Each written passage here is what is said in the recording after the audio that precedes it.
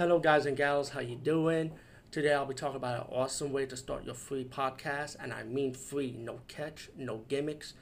It's totally free, easy to edit, easy to record, and easy to promote and monetize your podcast. It's called Anchor.fm, and I highly recommend you, guys and gals, check it out and start your own podcast and let your voice be heard. And also, don't forget to listen to Wild Dog Podcast and tell them that I sent you and that you hear it from me. So you get more people to join Anchor.fm. You will not be disappointed because they will also put your podcast in other platforms and then make it very, very much easier for you. Have a great day, everybody. Hey everyone, what's up? Today I'll be talking about the movie Scream Queens, and hope I get the long title right. Horror Heroines Exposed. And this is another documentary on Scream Queens. I thought this one was really good in my opinion. You have all types of Scream Queens from the old school to the new school to the newer era. I wish there was more Scream Queens of the newer era in this also, but can't be too greedy. Take what you could get. Now, this documentary, you can only get it from 88 Films Graduation Day Blu-ray series.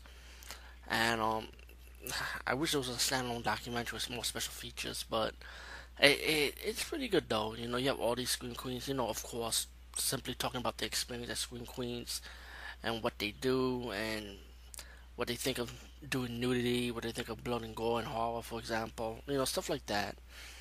And you have icons. You have the big three. You have Michelle Bauer, Rick Stevens, Lena Quigley.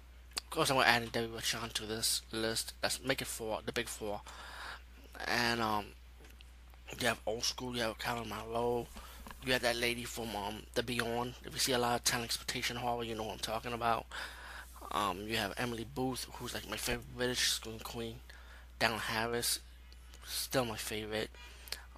There's some more that was not in the Scream. I mean, if you heavy into Scream Queen girls, then you know what I'm talking about. But there's a lot of them in it, the most recognizable ones. But there's not like more of the new school ones. So if you expect like Tiffany Shepis, she's not in this documentary. Also want to mention that I also was a pleasure and I was lucky in 2015. I was fortunate to interview a Scream Queen, my favorite Scream Queen personally, Victoria DeMar, who played Batty Boop in Killjoy from the Full Moon horror movie. So I was fortunate. If you want to check that review out, you can check out. There's two reviews I did with her, with Victoria DeMar. Because one did not went so well, but I kept it anyway. But the best review I went is the second time I interview her. I have a video and audio quality review, which I had to use the phone and Skype video back to back to get the perfect quality because my Skype wasn't perfect. So if you like to check it out, yeah, check it out. Check out my Victoria DeMar review interview, which is very rare. Hopefully I'll do a second interview with her once the Killjoy movie comes out, the new one. So hopefully down the road. But like I said, this documentary I thought it was good. Just they're all beautiful. Let me just say that. I mean, just sit down, talk about the experience pretty much. Something new, something new. Maybe you've never heard of these Scream Queens, and you like to know the experience. How they personally felt about doing horror movies and what they think about the term Scream Queens. Actually, this documentary is a must see. I was lucky to see it in a streaming format. Let's put it like that. So fortunately, I was lucky. I don't know how long I'll be on YouTube. Oh, excuse me, did I say YouTube? Oh, got caught.